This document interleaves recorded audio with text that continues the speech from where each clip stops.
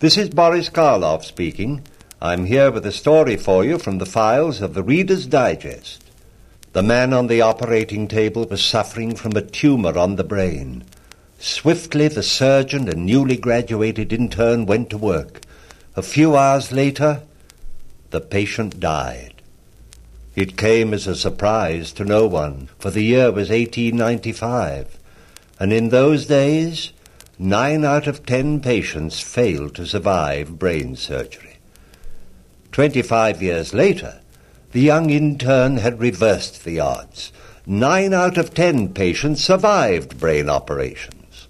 His name? Dr. Harvey Cushing. As an undergraduate at Yale, he was a good but uninspired student.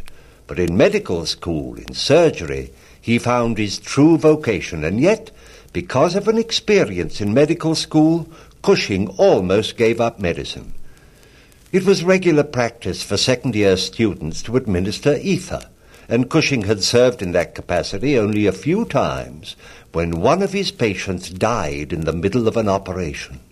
He blamed himself and decided to give up being a doctor.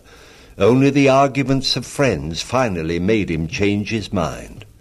When Cushing hung up his shingle in Baltimore, his salary as staff physician at a hospital was just $350 a year. Hoping to augment it, the 32-year-old surgeon requested that all cases at Johns Hopkins in which brain surgery was indicated be referred to him. It was only a trickle at first, for doctors almost universally regarded a brain operation as a sentence of death. But as Cushing's brain tumor mortality rate kept dropping, more and more cases came to him, and almost single-handed he had created a new surgical specialty. After America's entry into World War I, Dr. Cushing was commissioned a major and took a surgical team overseas. At home, he had considered a single brain operation a full day's work, but at the front he tackled as many as 8 a day, operating by candlelight when air alerts had shut off the power.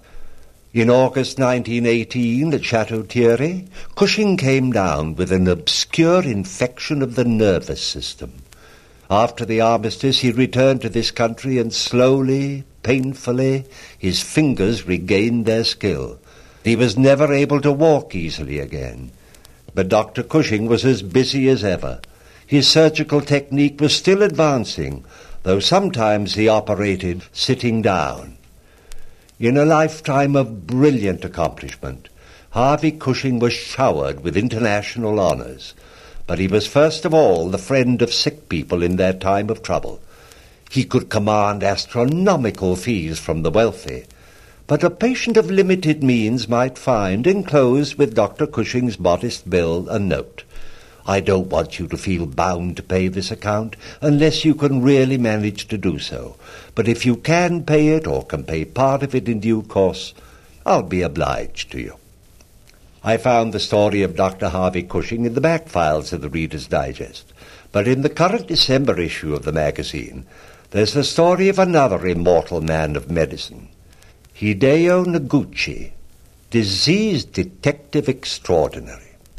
Now, if Sherlock Holmes had been lured into a fatal trap by a suspect in his greatest case, his end would have been comparable to the martyrdom of the Rockefeller Institute's incomparable disease detective. For Noguchi died of yellow fever in West Africa, the victim of a murderous microorganism that he had tracked halfway round the world himself. The whole story is in the December issue of the Reader's Digest. I'll be joining you soon again with more transcribed stories, but until then, this is Boris Karloff saying goodbye.